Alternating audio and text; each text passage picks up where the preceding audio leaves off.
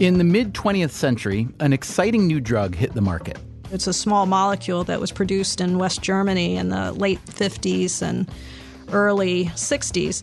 It was a sedative, but not a barbiturate, so it wasn't addictive, didn't clash with alcohol or other drugs, and, according to its manufacturer, was entirely safe.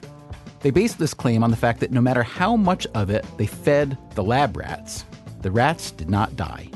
Once this new sleeping pill was made available, doctors discovered it did more than help people sleep. It would combat, for pregnant women, morning sickness. And so, pregnant women all over the world were given the drug. It was called thalidomide. The problem was the thalidomide would actually cross the placenta and impact the baby, and it would cause a whole series of malformations and probably a lot of fetal death. Fetal deaths were thought to number at least 10,000. Among the babies who survived, there were serious birth defects. Children that survived were deaf and blind, had a number of disabilities. They had shortened or lacked limbs. Babies born with horribly malformed limbs, with missing or malfunctioning organs, because of the putatively super safe drug their mothers took to prevent morning sickness.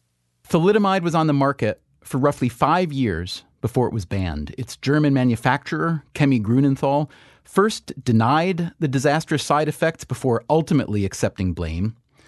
The history of medicine is full of tragic missteps, but thalidomide, coming as it did during a boom in global mass media, made more noise than most. The problem of tighter controls to prevent the distribution of dangerous drugs, such as thalidomide, is a matter of concern to the president at his news conference. Concern over the tragic effects of the new sedative thalidomide prompts President Kennedy... Already, more than 7,000 children have been born with some or all of their arms and legs missing. Every doctor, every hospital, every nurse has been notified. Although a few million thalidomide tablets had been distributed to doctors in the United States for trial use, it was never approved for sale here. That was thanks to a doctor at the Food and Drug Administration named Frances Oldham Kelsey. She did not believe that the application from the American distributor offered complete and compelling evidence of the drug's safety. President Kennedy later hailed Dr. Kelsey as a hero. The alert work of our Food and Drug Administration, and particularly Dr. Frances Kelsey, prevented this particular drug from being distributed commercially in this country. Even though the U.S. was an outlier in blocking thalidomide, the disaster had a number of lasting effects on American drug regulation. For one, the FDA established much more stringent rules for drug approval. It also rewrote the rules on what kind of people should be included in clinical trials. Because of the effects on young women and on the fetus, it suggested that women shouldn't be included in clinical trials because of the potential adverse events to the fetus. Meaning women were summarily excluded from early clinical trials for new drugs. On one level, this might make sense. It's a protective impulse. But this impulse had a downside. The study of women in general became part of the collateral damage of that pregnancy conversation. So there certainly are young women who are not pregnant who could be included in clinical trials, and women in general could be included in clinical trials to really understand some of the effects of drugs on their own health. And they were labeled as broadly vulnerable because of the potential to become pregnant. And I think that was part of a very rapid response to a very, very visible tragedy. We see this all the time. Something terrible happens, and we rush to introduce laws or regulations or just mores that respond to the terrible thing, but often wind up overcorrecting. Think about the 3 Mile Island nuclear reactor accident in 1979. No one was killed, and the lasting health and environmental effects were negligible. But it was so frightening that it essentially killed off the nuclear power expansion in the U.S. Even as other countries embraced nuclear as a relatively clean and safe way to make electricity, often using American technology, by the way, the U.S. retreated. What'd we do instead? We burned more and more coal to make electricity. Now, from an environmental and health perspective, coal is almost indisputably worse than nuclear, but That's where the correction took us. That's where the fear took us.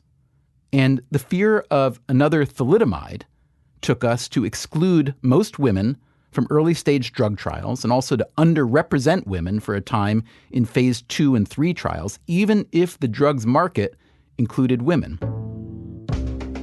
And as you'll hear today on Freakonomics Radio, that had some severe unintended consequences. It's just heartbreaking to know that so many women had to wake up in the morning, and they still got up, but they went out and drove into the side of a mailbox because we didn't have sex as one of the variables that we would study. Also, when the only thing worse than being excluded from a medical trial was being included. The use of vulnerable populations of African Americans, people in prison, children in orphanages, vulnerable populations like these have been used for medical experimentation a fairly long time.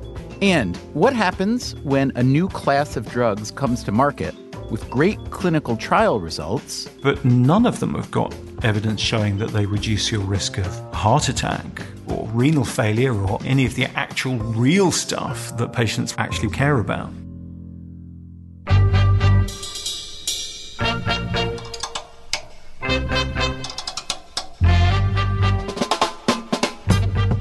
From WNYC Studios, this is Freakonomics Radio, the podcast that explores the hidden side of everything.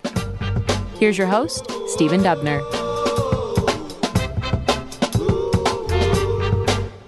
This is the second episode in a 3-part series we're calling Bad Medicine. It's about the many ways in which the medical establishment, for all the obvious good they've done in the world, has also failed us. Last episode, we talked about how much we still don't know from a medical perspective about the human body. I would say maybe 30%, 40% that we don't know. We talked about the fact that medicine hasn't always been, and often still isn't, as empirical as you might think. You know, medical practice was based on bits and scraps of evidence, anecdotes, bias, preconceived notions, and probably a lot of psychological traps. We went over some of medicine's greatest hits and its worst failures. You take a sick person, slice open a vein, take a few pints of blood out of them and think that that was a good thing. On any list of medical failures, thalidomide is near the top.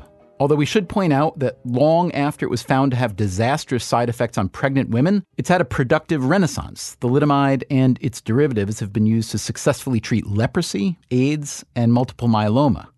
That said, its effect on pregnant women, as we heard, contributed to women being excluded from many drug trials, thalidomide and another good-seeming drug that went bad called DES. Diethylstilbestrol, or DES, was manufactured, in the early part of the 1900s. That's Teresa Woodruff, who's been telling us the thalidomide story. I'm the Watkins Professor of Obstetrics and Gynecology at Northwestern University. Woodruff also founded and directs the Women's Health Research Institute at Northwestern, and she's an advocate for something called oncofertility. It's a word that was coined only about 10 years ago. So what we did was to bring together both oncologists and fertility specialists. So many young people are surviving that initial diagnosis of cancer that we've really converted it over the last 20 years from a death sentence to a critical illness. Many of the young people will actually survive that initial diagnosis and live long lives. And so when they return from that cancer experience, many of them are sterilized by those same life-preserving treatments. And so we want to provide fertility options to both males and females. So we developed not only kind of the corridors of communication between oncology and fertility, but we also created new technologies that could provide new options for young women and for pediatric males and females. So for Teresa Woodruff, as for many in the medical community, the future holds great promise. But so many decisions are informed by mistakes of the past, like thalidomide and DES, which first became available in the 1930s. So DES, it's an estrogenic compound, was being prescribed to pregnant women to prevent miscarriage. Miscarriage was thought at the time medically to be caused at some level by low estrogen. And so supplying this estrogenic-like factor was thought to correct a really difficult problem. Makes perfect sense. Yeah. Was miscarriage, in fact, caused by an estrogen shortage? It's probably not. It's multifactorial. There may be some cases where low estrogen would have a modest effect, but in general, that's not the case. DES, as it turned out, wasn't very effective in preventing miscarriage. Worse yet, it sometimes produced side effects that would become manifest only years later in the offspring of the women who'd taken DES. It affected boys and especially girls. Well, the physicians just started reviewing the medical records of these young women who were now coming up with this very, very rare vaginal cancer. The onset of that disease is clearly estrogen dependent, and probably a very narrow window during pregnancy when estrogen would have that effect. DES and thalidomide are both tragedies, but it wasn't that the physicians were going out to try and create an adverse problem for women who are pregnant. But as you look back across medicine, across science, we're always learning. In 1977, because of the tragic consequences of DES and thalidomide, the FDA made a big change. It recommended excluding from early clinical trials all premenopausal females capable of becoming pregnant, unless they had life-threatening diseases, which meant that many of the drugs that later came to market had been tested only on male subjects, which could cause some real trouble for women. A great example of this is the drug Ambien, which was just the latest of the large number of drugs that had adverse events in females. Ambien is a sleeping pill whose main ingredient is a drug called Zolpidem. Americans love their sleeping pills. About 60 million prescriptions are written each year for roughly 9 million people. Some 2/3 of these medications contain Zolpidem, which was approved by the FDA in 2007. But as it turned out, men and women metabolize the drug differently. The drug maker actually have in the FDA filing the metabolism of this drug in males and females, and in fact knew that it cleared the circulation of males faster than it did females. But they only studied the efficacy on males, had no females in that efficacy study. When you say the clearance, it means how quickly the body is metabolizing, yes, essentially? That's right. How long that drug is available in the body. Can you just explain that a little bit? Let's say it's a 150-pound male and 150-pound female. I assume those will be different clearance rates. Can you explain why that is? Right. So it's going to depend on individuals. And so some drugs will go into the fat and will be available for longer. So how much fat exists and what kind of fat can take up some of the drugs. But probably the most important part of drug metabolism is the liver. And so males and females have different enzymes and different P450s that are on the liver. And so that can alter the way drugs get cleared. For example, women wake faster from sedation with anesthetics. So they recover much more slowly and have more reported pain events in hospital. Talk for a few moments about the differences between females and males in medicine and or medical science. Well, so I think one is hormones, and that's what we often think about. Males have testosterone and females have estrogen and progesterone. And so those hormones influence a lot of the biology of males and females in a very distinct and different way. But the fundamental way males and females differ is that every cell in a male's body is XY and every female cell is XX. And the sex chromosomes actually also inform, just like the other chromosomes within the cell, the overall function of that particular cell. And so understanding how chromosomal sex informs the biology of kidney cells or of eye cells or of muscle cells is really important. In addition, there are anatomical differences between males and females, so heart size might differ, and that's relevant to cardiovascular disease. And then the environment, the microbiome. We now know from a variety of studies that there is a sex to the gut microbiome that inhabits all of us. So I would think, therefore, if I want to be a doctor or medical researcher or running the FDA or anywhere up and down the ladder, I would like to think that for the past 100, if not for the past 1,000 years, I've been very careful to consider any treatment and how different people would accept it differently based on their biology. Right, and I think that's the surprise to everyone, that in fact sex has not been a fundamental part of the way we look at biological systems. And, at some level, this is just the way biology has always been done. And then science keeps building on what was done in the past. And I think that's the really critical question.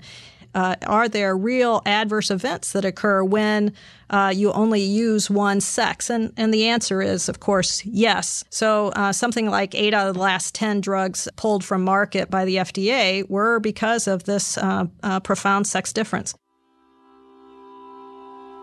In the case of Ambien, the FDA was getting complaints for years from users who were sleepwalking, even sleep driving. It's just heartbreaking to know that so many women had to wake up in the morning, and they still got up, but they went out and drove into the side of a mailbox because we didn't have sex as one of the variables that we would study. 8 hours after taking an Ambien, 10 to 15% of women still had enough zolpidem in their system to impair daily function, compared to 3% of men. The FDA's ultimate recommendation? Women should take a smaller dose than men. The federal government had acknowledged for years the problem of excluding women from medical trials. In 1993, Congress required that women be included in all late-stage clinical trials funded by the National Institutes of Health, unless it was a drug taken only by men. But what that didn't do was include males and females in the animal studies and the cell studies that are the precursor to it's the engine to all of medicine. Meaning drugs that might be useful for women, but not for men, might not even get to the earliest stages of testing. It wasn't that they were thinking, well, let's make it hard on women to have this drug down the line. I think they were thinking of trying to do the most clean study they could imagine. And the study group that they imagined were the simplest were the males. Males were considered simple because they don't have menstrual cycles that change hormone levels, they don't get pregnant, and they don't go through menopause. As one researcher puts it, studying only men reduces variability and makes it easier to detect the effect that you're studying. But ultimately, the exclusion of women was deemed inappropriate. In 2014, the NIH spent $10 million to include more women in studies, and in 2016, they decreed that all studies had to include sex as part of the equation. And that date, January 25th, 2016, to me, there's a before and there's an after. And before that time, sex wasn't a variable in the way time or temperature or dose has always been. And I think we're going to see an enormous number of new discoveries simply because science now has an entirely new toolbox to work with. So that's progress. But as we'll hear later, drug companies still like to use very narrow populations for their drug trials, the better to prove efficacy, of course. So exclusion still exists. On the other hand, it wasn't so long ago that exclusion from a certain kind of medical trial would have been a blessing. The use of vulnerable populations of African Americans, people in prison, children in orphanages, vulnerable populations like these have been used for medical experimentation a fairly long time. That is Evelyn Hammonds, a professor of the history of science and African American studies at Harvard. And this is Keith Wailoo, an historian at Princeton. You see it in the era when the birth control pill is being tested in Puerto Rico in the 1950s. And you see it in things like the Tuskegee syphilis study, which extended from the 30s into the 1970s. The Tuskegee study of untreated syphilis in the Negro male, as it was called, is one of the most infamous cases in U.S. medical history. Its goal was trying to understand the long-term effects of venereal disease as it developed through its various stages. And the study was being conducted on a group of really poor African American men. White government doctors working for the U.S. Public Health Service found approximately 400 African American men presumed to all have syphilis. The problems emerge after penicillin is discovered and more widely used. And the question that should have been asked is, now that we have a series of effective treatments for venereal disease, ought we to continue a study of untreated syphilis, or ought we to provide treatment? So even though a syphilis treatment became available, it was withheld from the men in the study. Put aside for a moment the short-term elements of this maneuver, the cruelty, the ethical failure. Consider the long-term implications. What happens when one segment of the population is so willfully exploited by the mainstream medical establishment? Well, that part of the population might develop a deep mistrust of said establishment. A recent study by 2 economists found that the Tuskegee revelation seriously diminished African Americans' participation in the healthcare system. They were simply less willing to go to a doctor or a hospital. The result? A decrease in male African American life expectancy of about 1.4 years, which at the time accounted for roughly 1/3 of the life expectancy gap between blacks and whites.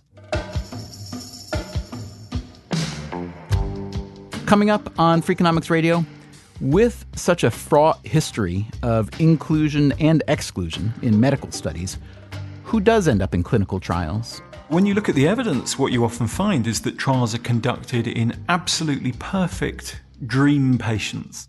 Also, how good are the new drugs that typically make it to market?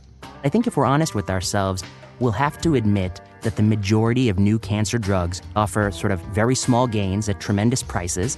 And what happens if you write about conflicts of interest among oncology researchers and then you go to an oncology conference? I always wear a bulletproof vest.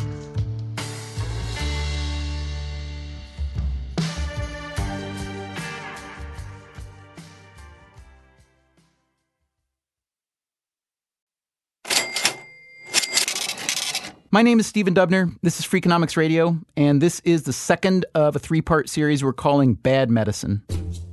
We don't mean to be ungrateful for the many marvels that medicine has bestowed upon us, nor do we mean to pile on or to point out the avalanche of obvious flaws and perverse incentives, but, well, it's just so easy. Doctors do something for decades. It's widely done. It's widely believed to be beneficial. And then one day, a very seminal study contradicts that practice. That's Vinay Prasad. He's an oncologist and an assistant professor of medicine at Oregon Health and Science University. He also co-authored a book about what are called medical reversals, when an established treatment is overturned, which happens how often? It's widespread, and it's resoundingly contradicted. It isn't just that it had side effects we didn't think about. It was that the benefits that we had postulated turned out to be not true or not present. How can it be that so many smart, motivated people, physicians and medical researchers, come up with so many treatments that go all the way through the approval process and then turn out to be ineffective or even harmful? A lot of it simply comes down to the incentives. So much of the research agenda, even the randomized trial research agenda, is driven by the biopharmaceutical industry. And that's not necessarily a bad thing. I think there's many good things about that really drives many, many trials. It drives a lot of good products. It also drives a lot of marginal products or products that don't work. And the people who design those trials are, I think, very clever. You can sort of tilt the playing field a little bit to favor your drug, and the incentive to do so is often tremendous. Billions of dollars hinge on one of these pivotal trials. And to some degree, that's because it's a human pursuit. But to some degree, we could have policy changes that could more align the medical research agenda with what really matters to patients and doctors. Let me ask you, in your own field, in oncology and in the particular cancers that you treat, how much more effective generally would you say the new cancer drugs are than the ones that they are replacing or augmenting? Let me say that there are a few cancer drugs that have come out in the last 2 decades that are really wonderful drugs, great drugs. One drug came out of work here in the Oregon Health and Science University by Dr. Drucker, Gleevec, and that's a drug that transformed a condition where maybe 50 or 60% of people are alive at 3 years to one where people more or less have a normal life expectancy. So that's a really wonderful drug. But I think if we're honest with ourselves, will have to admit that the majority of new cancer drugs are marginal, that they offer sort of very small gains at tremendous prices. And to give you an example of that, among 71 drugs approved for the solid cancers, the median improvement in overall survival, or how long people lived, was just 2.1 months. And those drugs routinely cost over $100,000 per year of treatment or course of treatment. But that points to one of the tricks that works so well, which is if it's 2.1 months extra, and if the expected lifespan was, let's just pretend for a moment, it was 6 months, then on a percentage basis, that's a massive improvement. And so I don't, as the patient or as the pharma representative, I'm not talking about that length of time, which might be lived under physical duress and financial duress, but rather I'm thinking about, goodness gracious, a huge 33% life expectancy extension. Right. A new drug improves lifespan 33% longer. And who doesn't want that, especially when you're sitting there with your loved one in a horrible situation facing the end? The other thing I'd point out is those 2.1 months, these clinical trials that are often conducted by the biopharmaceutical industry, they really choose sort of the healthiest patients, the people who are the fittest of the patients. On average, the age is almost 10 years younger in pivotal trials for the FDA drug approval than in the real world. And then when you start to extrapolate drugs that have real side effects in very carefully selected and small benefits in carefully selected populations to the average patient that walks into my clinic who's older, who has other problems, who's taking heart medicine. There was a paper that came out about one of those costly, expensive drugs for liver cancer. And in the pivotal trial, it had a benefit of about 2-3 months, something like that. But in the real world, in the Medicare data set, it had no improvement in survival over just giving somebody good nursing care and good supportive care. And I think that's the reality for many of these marginal drugs, that when you actually use them in the real world, they start to not work so well and maybe not work at all. You've written and spoken out about cronyism and conflicts of interest between drug makers and the doctors who prescribe drugs. I'm curious, what happens when you go to an oncology conference? Are you an unpopular person there? Stephen, I always wear a bulletproof vest when I go to the... No, I'm just... But this has really been sort of the way medicine has operated for many years, that to some degree practicing doctors in the community having ties to the drug makers, that's one thing. But increasingly we see that the leaders in the field, the ones who design the clinical trials, who write up the manuscripts, who write the review articles, who sort of guide everyone on how to practice in those fields, they have heavy financial ties to drug makers. And there's a large body of evidence suggesting that biases the literature towards finding benefits where benefits may not exist, towards more favorable cost-effective analyses when drugs are really probably not cost-effective. It's a bias. Yes, well, we have a great deal of empirical data showing that funding sources and author financial conflicts of interest are associated with over-optimistic data. That's Lisa Barrow. She's a professor of medicine. She's also co-chair of the Cochrane Collaboration, which is a global consortium of medical professionals and statisticians. Cochrane promotes evidence-based medicine by performing systematic reviews of medical research. And in fact, we have a Cochrane review on this very question. And this finding shows that if a drug study is funded by a pharmaceutical company whose drug is being examined, they're much more likely to find that the drug is effective or safe. How much more likely? It's about 30%. Did you catch that? An industry-funded study is 30% more likely to find the drug is effective and safe than a study with non-industry funding. And they're likely to find this even if they control for other biases in the study. So by that, what I mean, it could be a really well-done study. It could be randomized. It could be blinded.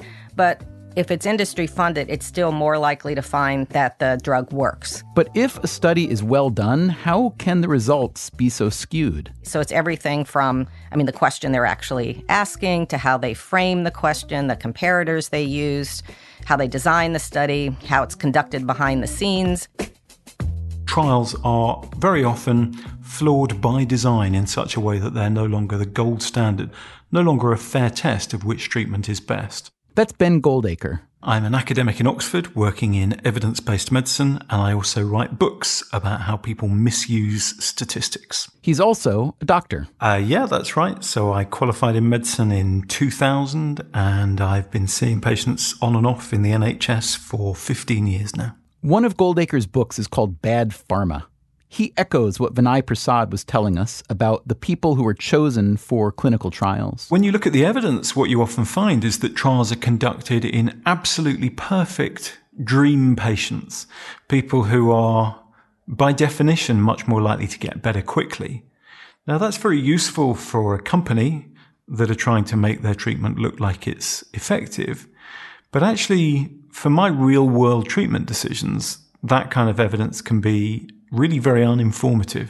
Imagine you're a doctor who's treating a patient with asthma. Not hard at all to imagine. Now, asthma is obviously a very common condition. It's about 1 in 12 adults. With such strong demand for asthma treatment, there's been a bountiful supply from drug makers with dozens of clinical trials. A 2007 review of these studies looked at the characteristics of real-world asthma patients and how they compared to the people who'd been included in the trials. They said, okay, let's have a look and see, on average, what proportion of those real-world asthma patients would have been eligible to participate in the randomized trials that are used to create the treatment guidelines, which are then in turn used to make treatment decisions for those asthma patients? And the answer was, overall, on average, 6%.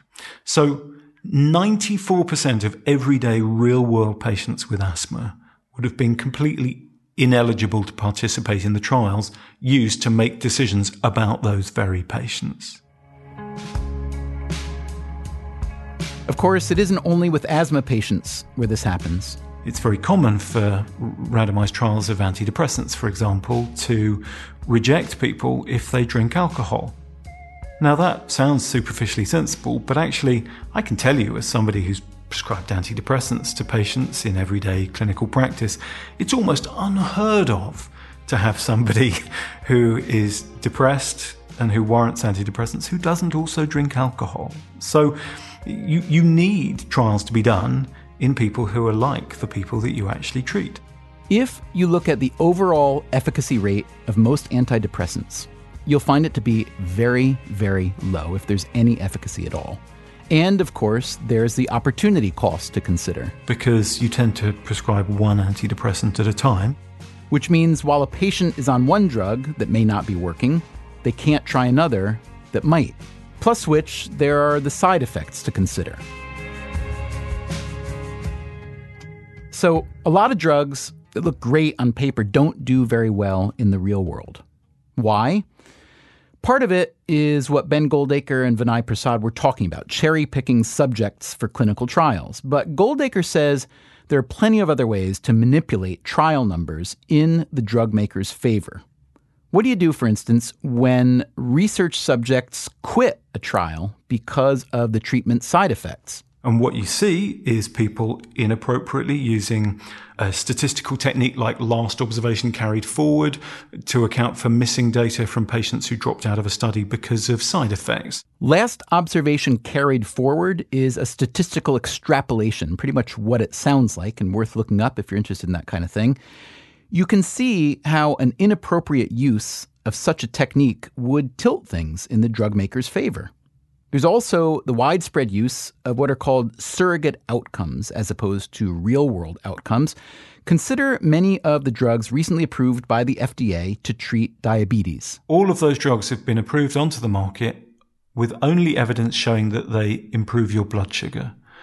But none of them have got evidence showing that they reduce your risk of a heart attack or renal failure or eye problems or any of the actual real stuff that patients with diabetes care about. Since all of those outcomes would be hard to test for in a clinical trial, and by hard, what I really mean is time-consuming and expensive, instead, the researchers go for the simple surrogate outcome of whether their pill lowers blood sugar. But actually, it's not correlated as well as you might hope, and the history of medicine is absolutely littered with examples of where we have been given false reassurance by a treatment having a good impact on a surrogate outcome, a laboratory measure, and then discovered that actually it had completely the opposite effect on real-world outcomes. As in the case of the infamous CAST trial that we covered in part 1 of the series, in which the drug that suppressed aberrant heart rhythms actually worsened survival outcomes. Now, we should point out that Ben Goldacre, and everyone we've been speaking with for our Bad Medicine episodes, fully appreciates that medicine is science and that failure is part of science. The human body is an extremely complex organism with lots to go wrong. Diagnosing and treating even a simple problem can be very difficult. So it's easy to take pot shots from the sideline at good ideas that went bad. It's even easier to criticize pharmaceutical companies who seem much more intent on making money than on making good medicines. But as Goldacre points out, those companies are simply responding to the incentives that are placed before them. Incentives that don't necessarily encourage them to do the right thing. Goldacre points to a massive 8-year study called the All-Hat trial, in which academic researchers compared various drugs from a number of drug makers that were intended to lower blood pressure and cholesterol. 2 of these drugs were made by the American pharmaceutical company Pfizer. Pfizer came along and they said, look, we've got this fantastic new blood pressure lowering drug, and we've got various grounds for believing that it's going to be better than old-fashioned blood pressure lowering drugs. But at the moment, all we can tell you is it's roughly as good at lowering blood pressure. So Pfizer asked the All-Hat researchers to test whether their drug actually reduced the real-world outcomes that really matter: heart attack, stroke, and death. So the researchers said what all academic researchers have said to drug companies since the dawn of time, which was, thank you very much, that sounds like a fabulous idea. That'll be about $175 million, please. Actually, Goldacre misspoke. It was only $125 million, and Pfizer's share was just $40 million, but still, $40 million. And it was so expensive simply because measuring real-world outcomes like that, especially before the era of electronic health records, was extraordinarily expensive. So Pfizer pays in, and the trial begins. It was timetabled to run for a very, very long time, many, many, many years. But it was stopped early because the Pfizer treatment, which was just as good at lowering blood pressure, was so much worse at preventing heart attack, stroke, and death that it was regarded as unethical to continue exposing patients to it. The Pfizer drug we're talking about was called Cardura. So where does Pfizer come out in all this? It's really important, I think, to recognize that Pfizer did nothing wrong here. Pfizer did exactly what we would hope all companies should do. They didn't just say, oh, that's fine, we've got some surrogate endpoint data, we've got laboratory data showing it lowers blood pressure, and that's all we need. Instead, they went out and they did the right thing. They exposed themselves to a fair test. They said, we want to see if this treatment improves real-world outcomes that matter to patients: heart attack, stroke, and death. And they were unlucky, and it flopped. The real problem, Goldacre says, is when drugs aren't subjected to the real-world test. The real bad guys here are the people who continue to accept weak surrogate endpoint data, like, for example, on the new diabetes drugs. It may well be that they lower the laboratory measurement on a blood test, but that doesn't necessarily mean that they reduce your risk of heart attack, stroke, and death. And to find that out, we need to do proper randomized trials, which are admittedly longer and more expensive. But there's yet another problem. What happens if a proper randomized trial doesn't show the efficacy a drug maker was hoping to show? Well, there's a good chance the world will never know about it because of publication bias. Ian Chalmers, a co-founder of the Cochrane Collaboration, is a major player in the evidence-based medicine movement. About half of the clinical trials that are done never see the light of day. They don't get published. Isn't that outrageous? Which trials do get published? Trials that show results that are so-called statistically significant are more likely to get published than those that don't have those results. Now, you might think, well, yes, it makes sense to publish trials where a medicine seems to work, and if it doesn't seem to work, why is that important to publish? Ben Goldacre again. So if you cherry-pick the results, if you only publish or promote the results of trials which show your favored treatment in a good light, then you can exaggerate the apparent benefits of that treatment. As Chalmers tells us, there are all kinds of reasons why the results of an unsuccessful trial might not get published. It may threaten commercial enterprises. interest to publish a trial which is disappointing. It may be something which someone who has had a favorite hypothesis and been known for writing and speaking about it for years finds out that the first really good study to test the hypothesis doesn't find any support for it. There's laziness. And that's the real scandal here, is that you are allowed to legally withhold the results of these trials. And so people do. So the results of trials are routinely and legally withheld from doctors, researchers, and patients, the people who need this information the most. That is a systematic structural failure. The structure, that is, imposed by government regulators, by funding sources, by the markets themselves, all of which can be very hard to change. So how does Ben Goldacre see the situation improving? We set up something called the All Trials campaign a couple of years ago. And the All Trials campaign is a global campaign to try and stop this problem from happening. So asking companies, research institutes, academic and medical professional bodies, patient groups, and all of the rest to sign up and to say all trials should be registered. So you publicly post on a publicly accessible register the fact that you've started a trial, because that means we know which trials are happening. So at least we can see if some of them aren't being published. The All Trials campaign also urges the publication of what's called a clinical study report. And a clinical study report is a very long, very detailed document, hundreds, sometimes thousands of pages long, that describes in great detail the design of the study and the results of the study. And that's really important because often a trial can be flawed by design in a way that is sufficiently technical that it is glossed over in the brief report that you get in an academic journal article about a trial. And those design flaws can only be seen in the full-length clinical study report.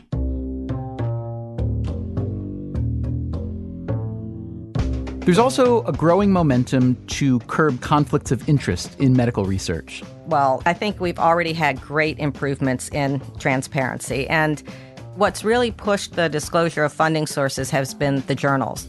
That's Lisa Barrow again from the Cochrane Collaboration. So if you publish something, you are required to disclose the funding source. And, this is still not 100% enforced, but it's getting pretty close. On the other hand, Barrow says, a given researcher or investigator may have undisclosed biases or conflicts of interest. And one sort of loophole is that the investigator themselves has to decide if something's relevant to the particular study. And so they may say, well, I just don't think it's relevant. There's another quirk in the medical industry that probably doesn't serve the public good. Drug companies evaluate their own products, whereas in software, you usually get somebody external to check the quality of your project. Engineers get people to do the earthquake checks for them who are independent from the people who built the bridge. So it's a very odd system that we have where the companies with an interest or stand to gain financially from testing a product are testing it themselves. So I think we need to change that. And finally, there are the doctors themselves, the endpoint in this complicated, conflicted infrastructure that's meant to deliver better medicine. Ben Goldacre, the gadfly physician who knows so much about bad pharma and bad medicine, acknowledges that the entire system is due for reform. And it's a structural failure that persists because of inaction by regulators, by policymakers, by doctors and researchers, as much as because of industry. And none of us can let ourselves off the hook. So next time on Freakonomics Radio, in our third and final episode of Bad Medicine, what's a doctor to do? I see the opioid story as part of the recurring sense of hope and despair associated with these drugs that are supposed to solve problems, but they end up being problems in themselves. What to do about the troubling finding that more experienced doctors have worse outcomes than young doctors? So I would think that you are a downright danger to your patients. How is it that you're not? No comment. And finally, lots of reasons to be optimistic, at least cautiously so, about the future of medicine. Where science and medicine is going in the future is to more and more precision medicine so that we can get closer to an autonomous and individualized diagnosis. That's next time on Freakonomics Radio.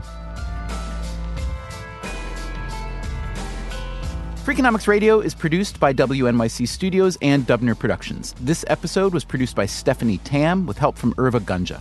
Our staff also includes Shelley Lewis, Christopher Worth, Jay Cowett, Merritt Jacob, Greg Rozalski, Noah Kernis, Allison Hockenberry, Emma Morgenstern, Harry Huggins, and Brian Gutierrez. You can subscribe to this podcast on iTunes or wherever you get your podcasts. And why don't you come visit Freakonomics.com, where you will find our entire podcast archive as well as a complete transcript of every episode ever made, which includes music credits and lots of extras. Thanks for listening.